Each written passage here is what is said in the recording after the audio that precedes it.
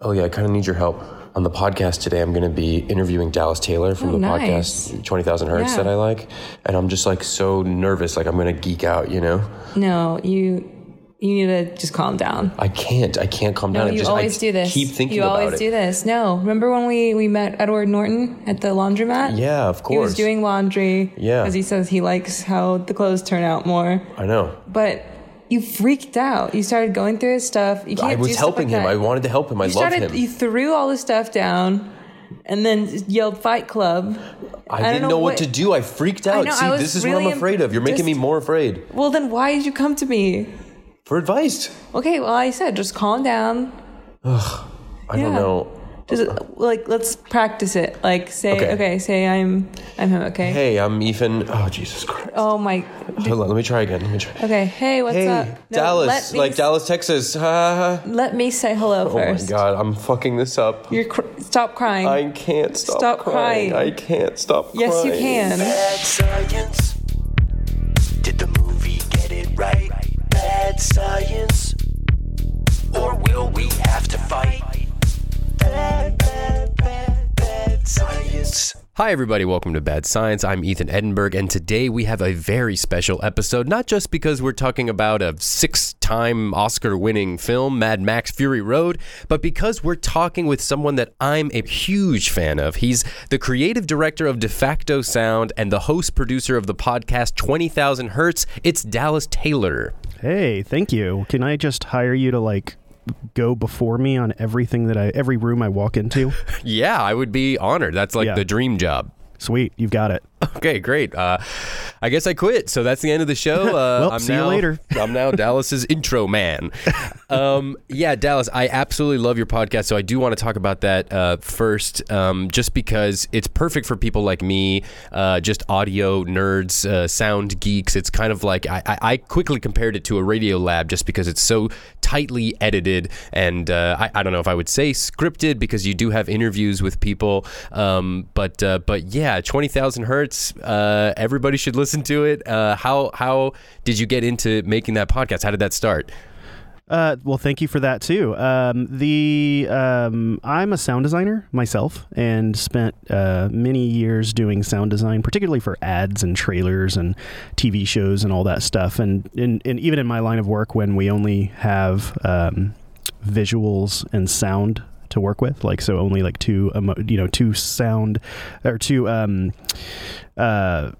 what am I trying to say? Two senses to work with. With those two senses, sound was always kind of totally pushed all the way into the very back burner and of this tiny little importance.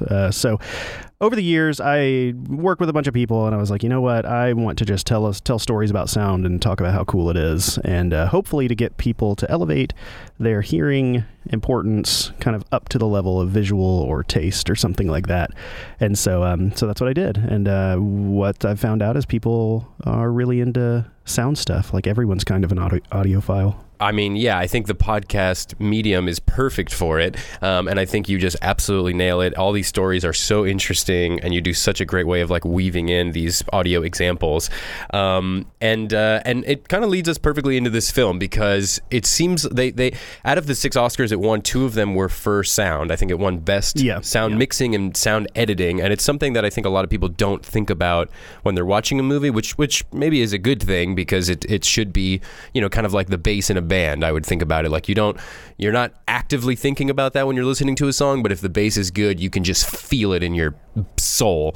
And that's certainly the case with this film. So why do you think it did win both of those awards, and did it stick out to you in that way? While you were watching the film, were you thinking wow, the sound in this is incredible? Oh yeah. So I mean, this is kind of when sound is not restricted at all in a film or with a budget constraint or anything. If you get something like this, I believe there's I counted on IMDb 79 credits just for sound on this film. Okay. And that's just super rare, even in a giant film. And so when you just have so much attention brought to it and so much so many people who can think about it and experiment and time and all this stuff, you get something like what we got here, you just can't just like land on cool sounds and throw them in. It really takes like a lot of experimentation, a lot of trial and error, and a lot of different people with different backgrounds and things to kind of put something like this together. And it's just like 2 hours of just like I don't know. I mean, a masterclass is kind of cliche to say, but like it's like 2 hours of like nonstop sound perfection. I mean, it could be arguably kind of the sound editing / sound mixing film of the decade. Just with how much thought and time and like craftsmanship went into that. Yeah, I agree wholeheartedly. It's funny because I was watching it a second time, thinking about the sound, because I knew I'd be talking to you, and there was a few parts where I was like, oh, that was kind of out of place, or that was kind of lame, because like, you know, for example, he like snaps his fingers at one point and it's clearly not a snap that you would hear in a car outside. It's like a beautiful, like perfect snap in like a gorgeous reverb. And then it was dawning on me that like, oh, that's completely on purpose. Like they want us to hear particular things at particular times in order to tell a story or like part of a story, right? Yeah, there's nothing in this that actually is like scientifically factual with the way that sound physics works. And that's what people want, though. You know, it's like you don't want a cartoon that's like, you know what, we're a cartoon, so we're not gonna have any sound because we're not real. Like you gotta make it, you know, something cool. And this is kind of like a cartoonish version of just like cinematography and storytelling brilliance, I guess. I mean, it's hard to say like what it is. It's weird because it has so little dialogue. Right. And it's just like it's like just a constant chase for 2 hours of, it makes me feel like, I mean, I've never done methamphetamines. I don't know if you have. I have not. But I have not. And I suspect that if I did, this is about what it would be like. Right. For 2 hours. Like I watched it for the second time in a long time last night and finished it at like midnight. And I was like, I can't go to sleep. Like I just want to go going on a run. I want to go do like 10,000 push-ups right now. And considering I can barely do 20, I think I could have done it though. But yeah, it's just like a non-stop white knuckle thrill ride that just doesn't let up. I mean, it kind of lets up, but it's still just like this constant moving of things. And as a sound designer, so I do a lot of sound design for I do a lot of sound design for trailers and advertising, and do a lot of these like really intense car spots. So things that would share similar types of sound design here. But I mean, even in our world, 30 seconds of something like this would take, oh my goodness, a week plus weeks of back and forth with clients and stuff, just because there's so many directions you can go. Right. And that's kind of like the brilliance of it, is that every second of this thing could have been designed in a completely different way, and it still would have been amazing. But they chose this, and somehow, even through the bureaucracy of making a film, landed on something eventually and put it out. So it's like a great, like the perfect example of like an achievement in sound. I think it's important to remember like Oscars are about achievements and things like that, and like best is relative and all that stuff, but like to achieve something to this level, I think they did 75 days of just a final mix. So this is after they've done all the sound editing and all that stuff. So it's just like it's a marvel from like the first few minutes of on just any kind of sound front. Yeah, I agree wholeheartedly. Not that anybody cares about my thoughts on that, but I do. Oh, I appreciate that. I really feel like this was the perfect live action cartoon movie.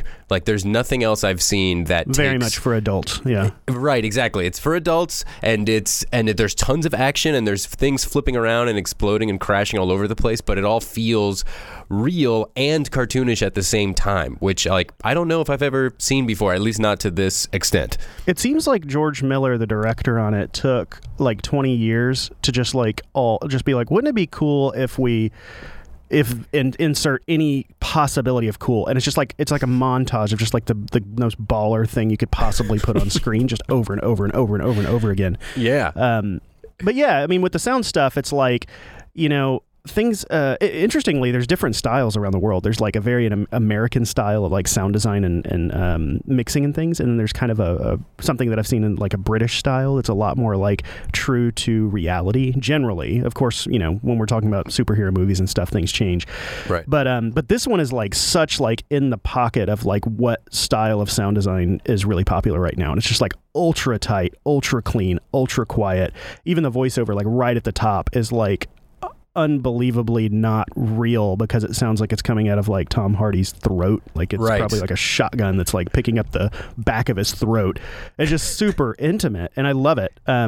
Yeah. But you know, there's of course cliches and there's all those things and that's important to I just love when I don't feel barraged by sound in an action movie. I feel like most of the time watching these action movies, it's just I'm being hit in the face constantly. And you're right, there were these moments of just absolute silence or just, you know, really quiet when he's like walking up to a car and you just hear the gun cock or something, and the tightness of it was extremely attractive. It was so pleasant to listen to the entire movie, and you wouldn't think that going in. You know, you would watch the trailer. I mean, all trailers sound like bombs are just going off constantly now. It can be a family drama about a rich British family, and somehow it's just bomb every 5 seconds. But base dives and all kinds of stuff. Yeah, exactly. But this, I don't know. Even in between the action, it just seemed so nice. It was like an orchestra of sound, which was incredibly impressive. What's mature about this film on the sound front as far as especially this is very much speaking to the mix level. Now there's two different things here. Like I think that most people kind of don't know what the difference between like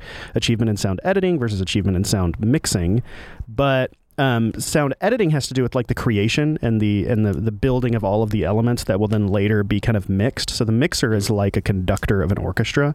The sound editing is like the performers. You know, they're providing the feedback to where the conductor can kind of craft and all that stuff. And what's really mature about this is like the constant barrage is a cliche unto itself, and we see that all the time in trailers. Yeah. But when you look at, like, when you're working on a film, like, there's this constant idea that, like, every single scene has to be the most epic thing in the entire world, like, constant epicness over and over and over again.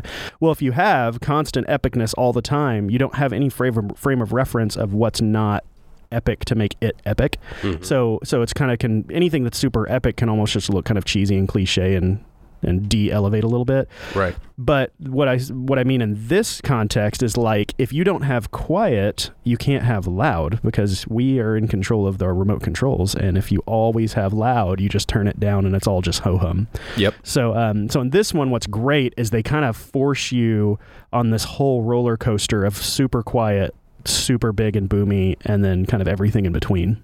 You're saying that editing includes sound design, Foley, like the creation of sound. Yeah, so I can give you kind of the general idea of what the soundtrack looks like. So we all know dialogue and kind of voiceover and all the voice elements, and then we have music, and a lot of people know that. Mm-hmm. Now, even within those, the music aspect, when the music mixer on a film could have hundreds of tracks of every single instrument to where they can just pull down the violins when someone's talking rather than the entire score. So there's a lot of nuance involved with just the music mix. But the sound design is kind of split up among a handful of different categories. So you have Foley. These are things that like you touch with your hands and feet generally. So like walking would be recreated completely. This is usually done in like a studio with two performers with mics really close to their feet or hands, and then somebody kind of recording it all. Are you a master Foley performer at this point? Am I a master Foley? No. Oh, okay. I do a lot more commercials. So most of my Foley is like 3 footsteps in a sequence of a montage type of thing. Mm-hmm. So Foley, Foley's in a performance that's an extension of the actor already. Like bad Foley can be really funny just unto itself. Yes, I love comical. That, by the way. Yeah. So then you have like another level backgrounds. So these are things that kind of tie scenes together. This is wind. This is birds. It's things that like as they cut the camera, because keep in mind a lot of these are single camera. Most films or a lot of films are single camera. So they're cutting different parts of the day and completely different times just to shoot different actors, talking to each other. Mm-hmm. So backgrounds is this thing that kind of like tie everything together. combined with the Foley, you kind of have an environment. You have you have the things that the actor's touching and all that. You have this thing called hard effects, which is kind of everything else. So like if you make an explosion, you're going to go out and record explosions and then kind of combine explosions to get like every element of an explosion kind of like perfect, from the attack, the sustain, the release, a door slam, like anything that you're kind of pull from a recorded sound library is generally going to be this hard effects. And it's something that I think about a lot just because it's come up so much in nowadays in trailers and stuff, is this whole world of like emotional effects. These are like cymbal whines and like boom hits and like things that are like purely designed to elicit an emotional response, a bass dive, things like that. So those are generally kind of what people think of. Now, in a giant film like this, there's going to be whole sets of tracks dedicated to one single vehicle, or like, the whole kind of clan over here and over there and all that stuff. So it can get extraordinarily complicated. And I know with this film in particular, the sound was unreal. I mean, they had, I don't know, hundreds of thousands of sounds probably. And a big part of this was, out of all of those sounds, is like finding focus on single or a handful of sounds that would really kind of like, speak to the scene the best, and then have the other 1,000 just kind of underneath it in a subtle way. So it's just wild to get to this level of sound design. Yeah, that sounds like a maze of hell. Do you think that they were recording on the day, all of these? Because, I saw some behind the scenes footage, which if you enjoy Mad Max Fury Road, you need to go online and watch these little mini docs on how they made the movie, because it's absolutely wild. These like stuntmen, I mean, we could do a whole podcast about how badass the stuntmen are in this movie. They're just doing wild stuff. And by the way, I wanted to mention a fun fact that 2 pairs of stuntmen met and fell in love and got married on the set of Mad Max Fury Road, so I thought that was adorable. Not only that, it was Tom Hardy's stunt double and Charlize Theron's stunt double that came together and got married. That's correct. They have the best story of all time now. Yeah. But yeah, I mean, they're actually blowing stuff up, right? They're actually making like these huge explosions, these timed explosions, and they're actually crashing all these cars. So do you think that they were also, miking all of this stuff and using it for the mix later, or did they just do everything, over again in some sort of soundstage? They were doing a combination of both, but I know on this film, when they were doing car stuff, they had a second unit of sound that was going and recording the cars and kind of additional sound effects there on site, which is unheard of. Like, no one does that. So they had like a second unit of sound people that like went off with the cars when they weren't shooting them and recording them. And I'm sure that same unit was probably recording the explosions and everything too. So, but of course, in sound we have 800 billion explosion sounds, so whether or not they use those, who knows? They probably tried. I mean, it does seem like a good move though, like not to waste all this, all these engines and stuff like that. Yeah, I would want it recorded too. Well, sometimes you just don't know what the mechanics are, and sometimes like what you see and what you want to hear are 2 totally different things. Like even with a gunshot or something, like what a real gunshot sounds like is like a crack, like it's just like a bah! Like firework, but you don't want to hear that. Like you want to hear like, when I'm designing something like that, like, I could grab the sound of a crack, but it's so unsatisfying. So it's like I have to put like that sound plus like some sort of other shotgun or like some sort of explosion underneath that with a addition, like add like a thump on the microphone, add a cannon, add like the biggest possible things possible to where like you can give the feeling of what you want to hear, not what you actually hear. So the sound of guns in the movies, for the most part, is a lot scarier than the real sound of a gun. Oh, yeah. No, real guns are just loud and sound like a firecracker. But even, explosions don't have... even explosions, like you just don't have like that level of detail in anything. But with films and stuff, like we have the ability, and we've even been taught what things sound like through films that just is not accurate at all. Even like sound in space and stuff. Like right. Sometimes it works really well. I remember like from the first reboot of Star Trek, like the Chris Pine version of it and stuff. There's this great scene where like the hull gets breached and there's all this chaos and super loud stuff, and then you follow this one character get sucked out of the hull, and then it just goes into silence, and it's like, okay, that's pretty awesome. Yeah. But generally, if you have a space fight and you see explosions, like I don't know, it'd be kind of boring to not hear it, depending on what the artistic intent is. But there's a lot of stuff we've kind of been trained on with sound through films that are just not accurate at all in the real world. All right, we're going to take a quick break, and we'll be right back. The break is over. Here we go, back to the show about science. Okay, so again, a few things that confuse me. Number one, towards the beginning of the film, they dump a bunch of water through these like 3 pipes, and it just seems like the most ineffective way to give people some water, right? I think you're right. Yeah.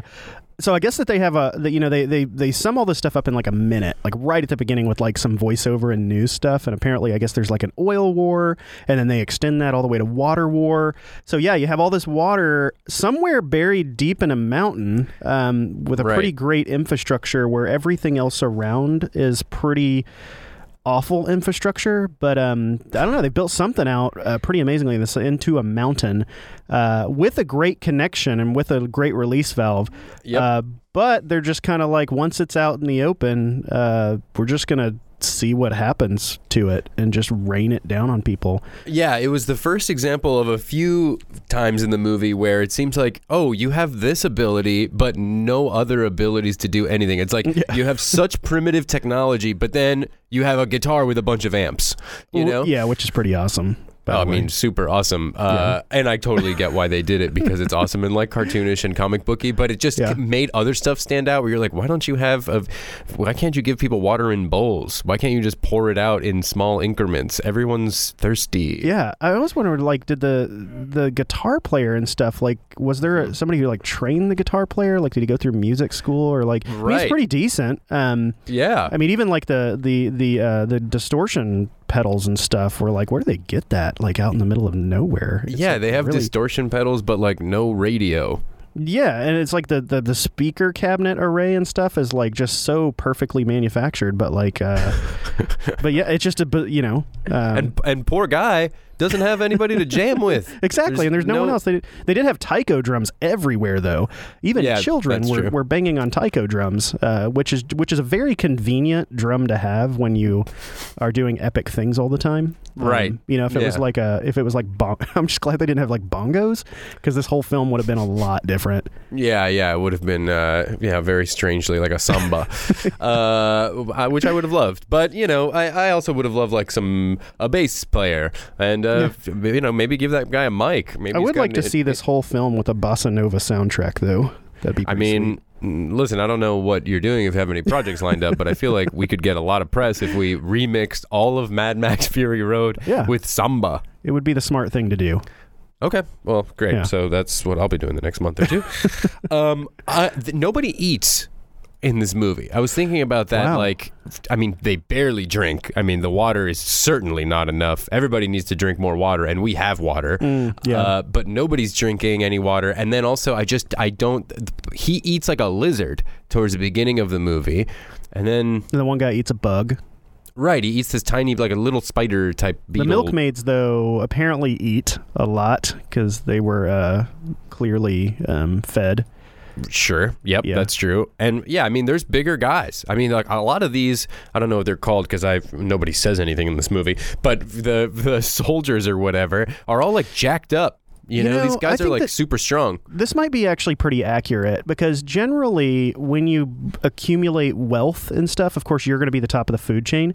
So there's almost like a bit of like, if you're really big and chunky, like you might do really well for yourself. I could definitely lose a few, but I really enjoy eating. So it's kind of like a back and forth with that. But with this, like all the leaders were the ones that like were the fattest, which made the most sense. That they kind of accumulated most of that stuff, Right. While all the soldiers and stuff were like famine and barely eating anything. Yeah, but they're also jacked up. Like the people that were waiting for the water down there, like the population they seem to be starving. So they have like a secret stash of protein bars somewhere. That's what I'm saying. Yeah, like that's really what it Met-X. seemed like. Yeah, and like weight rooms and stuff somewhere. There's a giant gym in that mountain somewhere, and some sort of hunting range, I guess, where there's like buffalo and deer and stuff. I would have appreciated seeing some sort of like a bunch of carcasses or something somewhere. See like a spa scene where they're just like getting jacked and like sitting in the steam room like ready to go. Yeah, doing sit-ups. Why was their skin white? Was that paint Don't or was know. that like their okay? I mean, I guess it's paint because they also have that like chrome spray for when they're going to kill themselves. Apparently that's like a euphoria thing. Like it's a thing that apparently has like a euphoria drug in it. So they like spray their face right before they like martyr themselves, and they like spray their teeth and all this stuff, and they have like a chrome god. I know they do worship like the V8. I know that's a big part of the movie, but yeah, they kind of sacrifice worship themselves. a giant juice company. Oh yeah, or the juice company. Yeah, I mean, who knows? Tomato juice and salt. I mean, you got to get a sponsor however this. you can these days. Of course, yeah. Yeah.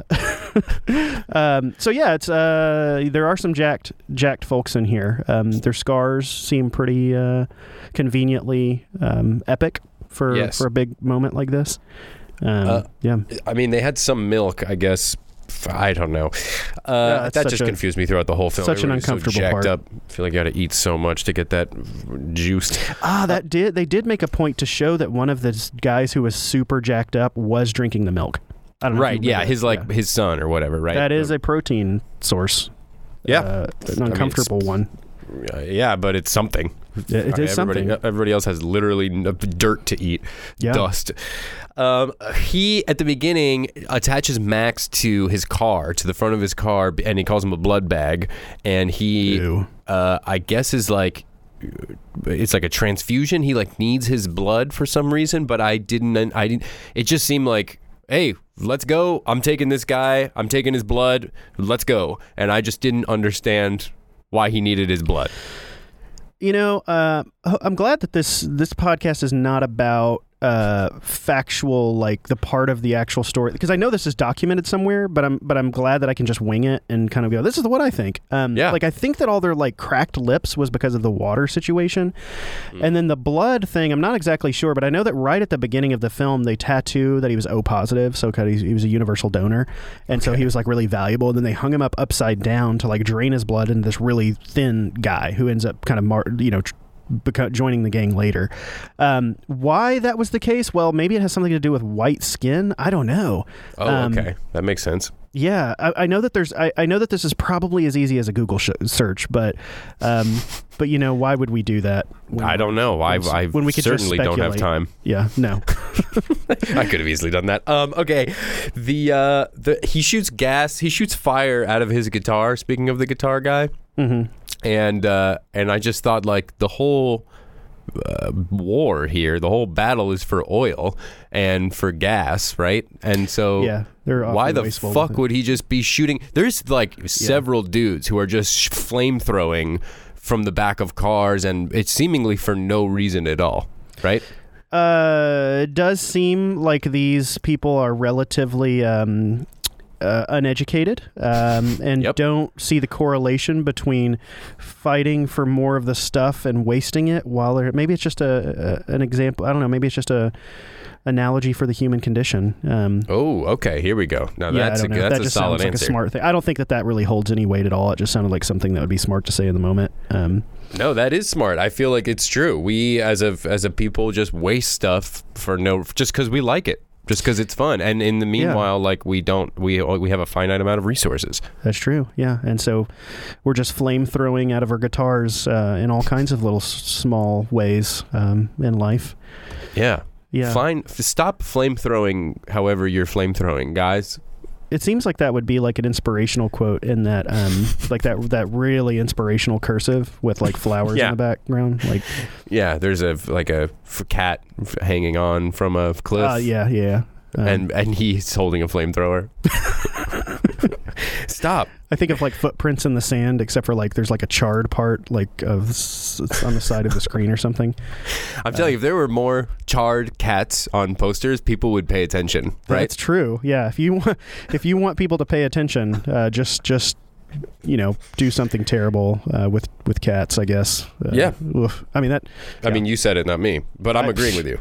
Oh god, I'm just gonna scoot away right now. Yeah. Okay. I wanted to ask you, going back to sound, what other films, like, I don't know, impress you in the same way? Because I was trying to just think about, and I couldn't. Okay. What movies, like? I just highlighted. Oh, there's got to be so many. The things that I love are something like WALL-E, that where everything is created from scratch, and it's just so well thought out of, it's so well thought out. And the thing that is difficult is not just throwing sounds at something. It's like it's like finding the right sound for something, and finding the character alongside that. So like WALL-E was really impressive, and it was even beyond just the WALL-E voice, which was brilliant, and Eve's voice, but it was like the mechanics of the size of WALL-E. It was like the rockets, and like everything was just like so perfect in that. There's a lot of I love sci-fi in general just because it's so adventurous, but there's a lot of room for cliche in that too. Yeah, Pixar stuff's great. I'm just, it's the Star Trek stuff. Yeah, any space stuff, the Star Wars stuff. They're just all so brilliant. But there's opportunities to be great in everything. It really just depends on like how much the director and the team cares. I think that there's a little bit of like there's a little bit of just like a race to how cheaply can you produce something in all content in general. Yeah. And sound is just not on the priority list when you're going through a sheet of budgets and stuff. So yeah, that's and this is kind of just the opposite. I think with anything, if you put more time into sound, it's just going to be so much better. In quality and everything. When it's overlooked, or like you said, not spent enough time on, it's so obvious to me, and it just takes me out of whatever I'm watching so quickly. Yeah. Okay, I was watching an interview with one of the guys that did sound, and he was mentioning diegetic sounds for the film. Do you know what that is? Do you know what I'm talking about? I believe diegetic is the things that you actually see. It's like the source from what's coming out of the film. So like if a diegetic sound is like if someone, rattles a door handle or something, like that's a thing that's coming from the world. Okay. I don't know what the opposite of that is, but yeah, it's kind of like that emotional versus like real from the world sound. It's like a real complicated way. I've never liked the word diegetic because it's like a thing that no one understands and you have to like look it up. Right. But it's like, I think it's just as easy to be like sounds of the world. Like, these are the sounds that are in the world versus the big bass dive that you just heard, which is out of the world. And more emotional. Yeah. It's like music would not be diegetic unless the guitar player like that would be in the world. Speaking of the guitar player, he had a bunch of amps that were facing him. My question there is like, and this, I also have the same question for gunshots and explosions and stuff like that. If you're close to such a loud sound, would that deafen you? He definitely, so the guitar player for sure has some high end loss on his hearing. We all have high-end loss, depending on how old you are. You slowly kind of lose the very top end. Like generally, we know we can hear from 20 to 20,000 hertz. 20 hertz is like 20 vibrations in the air, which is really low pitched. Mm-hmm. It's like if you take your speaker cone. If you think of a speaker cone, do that in and out 20 times. That's 20 hertz. So you do that 20,000 times, and it just gets higher in pitch. Mm-hmm. But we as humans, like our ears slowly kind of creep down to 16K, 15K, 12K, and this is just natural. It's just going to happen. Can't wait. Yeah, exactly. It's amazing. But that of course can be escalated very quickly. If you put a giant, rack of amps behind you, a rack of like speakers and stuff, especially with like just that screechy noise. He's definitely losing a lot of that. I'd be surprised if he can really hear over 8K. I think that there's probably a lot of mumbling sounds in there. He could already have hearing aids. You never know with what technology they have there.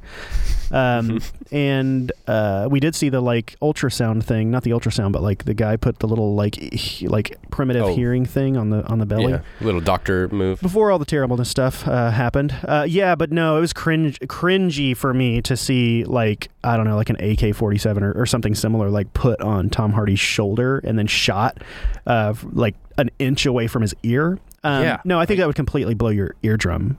Like, okay. I instantly thought about that. I was like, how he's just sitting there like, yeah, go ahead. Well, it's like a pressure wave. Like sound operates very much like a pressure wave, and that's just an enormous explosion of pressure.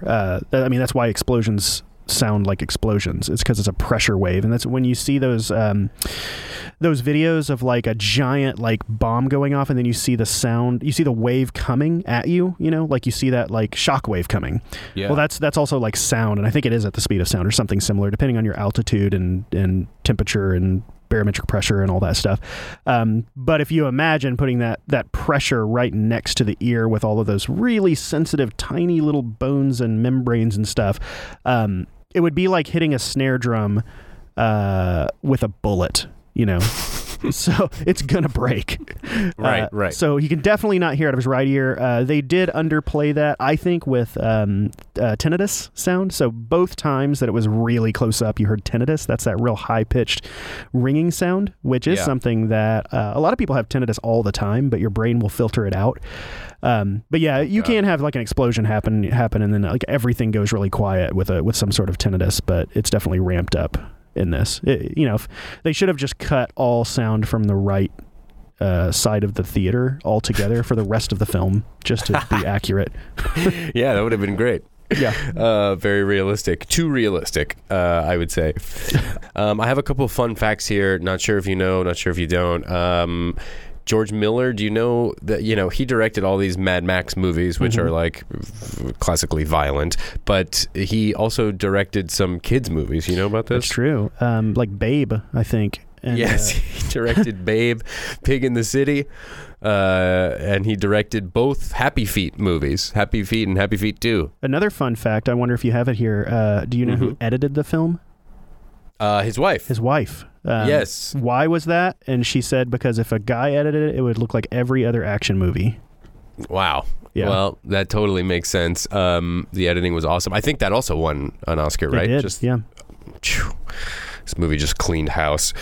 Especially for like not being a typical movie. Yeah. I mean, that's what's so unique. It's just such a unique thing. Like I would say everyone has to watch it once and enjoy that first, like, oh my goodness, like constant barrage. I'd say like don't watch it before you're trying to go to sleep. Enjoy it. I mean, I'm a big fan of even just headphone listening and stuff. Like I'm not an audiophile to the point where it's like you can only do this in 5.1 this and this and da. Like I watch a lot of films just like on my Bose headphones with my laptop on my stomach, and I watch this and I could still experience just that epic, beautiful stuff. But yeah, what other fun facts do you have here? I have, so there's a line where someone says, he's a crazy smeg who eats Schlanger. There's no cursing in this film, right? Correct. Yeah, they use smeg because it was used in the television series Red Dwarf from 1988, because that was used like as an alternative for expletives. And then Schlanger is an Aussie slang word for penis. Yeah, some of the visuals are very disturbing. You know, the guy with the fake nose and his piercings. Yes. Very prominent on his chest for some reason. I don't know if that's like a thing that... I mean, if I just walked in like that, I feel like you'd be intimidated, especially if you didn't know me. I mean, I wouldn't want to fight you. Yeah, that's right. I don't know if we'd continue the conversation. I think we would. I think you'd go with it. I mean, well, I'm contractually your intro guy, so I probably wouldn't have a choice. That's true, yeah. I thought, this is not a fun fact, just something I wrote down, but I thought that Max or Tom Hardy sounded a lot like Bane. I agree. A few times. Yeah. He also complained, he was really hard to work with because he didn't know what they were shooting. and he and I think that another thing that he said is like he just didn't know what the direction was supposed to be. But George Miller was coordinating such a massive operation that so many different pieces came together to tell that story that I can imagine the actors themselves being like, I have no idea what I'm doing or what I'm supposed to be going toward or what. Like, I mean, if you read a script, it's under 4,000 words of dialogue, which is crazy. Mm-hmm. He has 52 lines of dialogue in the entire 2-hour movie about that's called Mad Max, and he's Max, and he has 52 lines of dialogue, and that's including just like 2-word lines. Right. So it's a lot of it's just hey, we want to hire you just to like look like Tom Hardy and just do like a Tom Hardy look there. Yeah. I mean, he did a bunch of great Tom Hardy looks. He definitely looks a lot like Tom Hardy. He did. And he did a great job of being Tom Hardy. But yes, he did sound like Bane. There was just a few that stuck out to me. I was like, man, that is right on the nose. And he had like the mask for a good portion of the film right at the beginning. Also true. That did not help. Yeah, not at all. So as we're wrapping up here, I figured we'd end with the ending of the film because it confused me, which is very easy to do. There's a quote at the end that says, "Where must we go? We who wander this wasteland in search of our better selves." And then it shows who said the quote or where the quote's from, and it says, "The first history man." So is that a big joke? I have no idea. That was another thing, again, Google, but I thought it was like personally, I was just like, we don't need a quote after all this stuff. We're good. The quote was kind of like, what are we trying to say here? Like, is it the like, we need to make a difference? Like, we are the world? Like, right. Is this an inspirational quote? The first man thing, I don't know. I'm sure it's very profound. I just refused to type that into Google. Whatever it was, it felt real preachy to me. I was like, I enjoyed the film, but I don't think I need more confirmation on whatever it is that's need to be said here.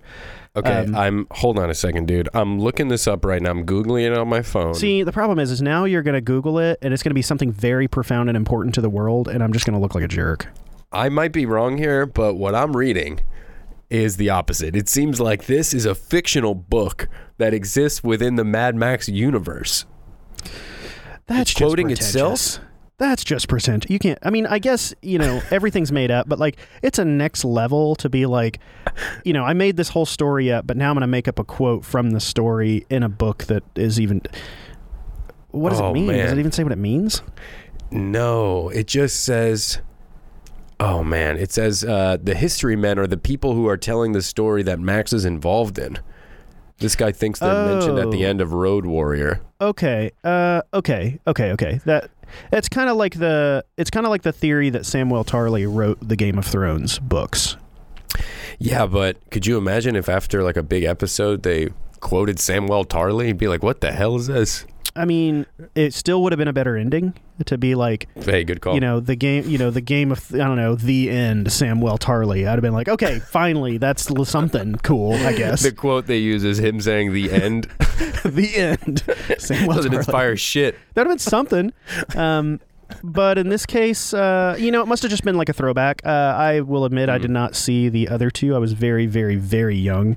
I was going to ask you about that, but I guess there's no point in doing it. I think alive. There were 3. I was alive. I think the first one was like 1985 or 2 or somewhere around there. But yeah. My parents were semi-responsible and did not take a 2-year-old to go see Mad Max, which I would also suggest does not happen with this film. Yeah, it would be a lot for a 2-year-old. 3, 3, perfect. It's kind of getting there. It's like you got to grow up at some point. Yeah, and that point is 3. That point is 3. Okay, so everyone should obviously listen to 20,000 Hertz and contact Defecto Sound for their HBO trailers. Everyone that works at HBO. Is there something else people should know about? No, the big thing is podcast. It's all about sound. A lot of times we're taking like a really famous sound, in particular when you're thinking about movies. Like we did this whole series on the Wilhelm scream, the Booge, a little comical look at like that sound that hasn't really been defined all that much. We did a whole story about movie soundtracks, and all of them are really every episode takes us about 150 to 200 hours to make, so Holy we're crap. really particular about it. So it is scripted on a voice on a narration front, like from me, but we have some really fascinating people. There's a lot of really great relevant content if you're into movies and all that stuff, but then there's also a lot of psychology and stuff. But the big thing is we're just trying to make sound accessible and not be a gatekeeper and crazy audiophils or I don't know. Audio in general has been this thing that's like, the angry ponytail guy, only has a an opinion on this, and you're not allowed. But this is very much for like everyone. So go immediately. 20,000 hertz, all spelled out. There's no numbers in that. So TWE, etc. Blah blah blah. Subscribe. Then just forget about it until it pops back up, or go listen to an old episode. That's fine too. It's a fantastic podcast, Dallas. Was just listening to that 808 one today. You had DJ Jazzy Jeff talking about 808s. Yes, that was and it's epic. it's just phenomenal. So I hope everybody does check it out. And thank you so much for joining me on the pod. And I hope that at some point we can do this face to face. Definitely. Thanks so much. Thank you. Bad Science is hosted and produced by me, Ethan Edinburgh. The associate producer is Emily Feld. Our engineer and editor is Lucas Bollinger. And the executive pro-decibel-ducer is Brett Kushner. Follow us on Instagram at Bad Science Show. That's at Bad Science Show for behind-the-scenes photos and more. Send us an email at badscience@seeker.com. That's badscience@seeker.com. Let us know what movie you'd like to hear next and any thoughts you have on the show. And, of course, leave us an iTunes review. That lets other people hear about the show, which we all really appreciate. Alrighty, I will see you next week. Bye-bye.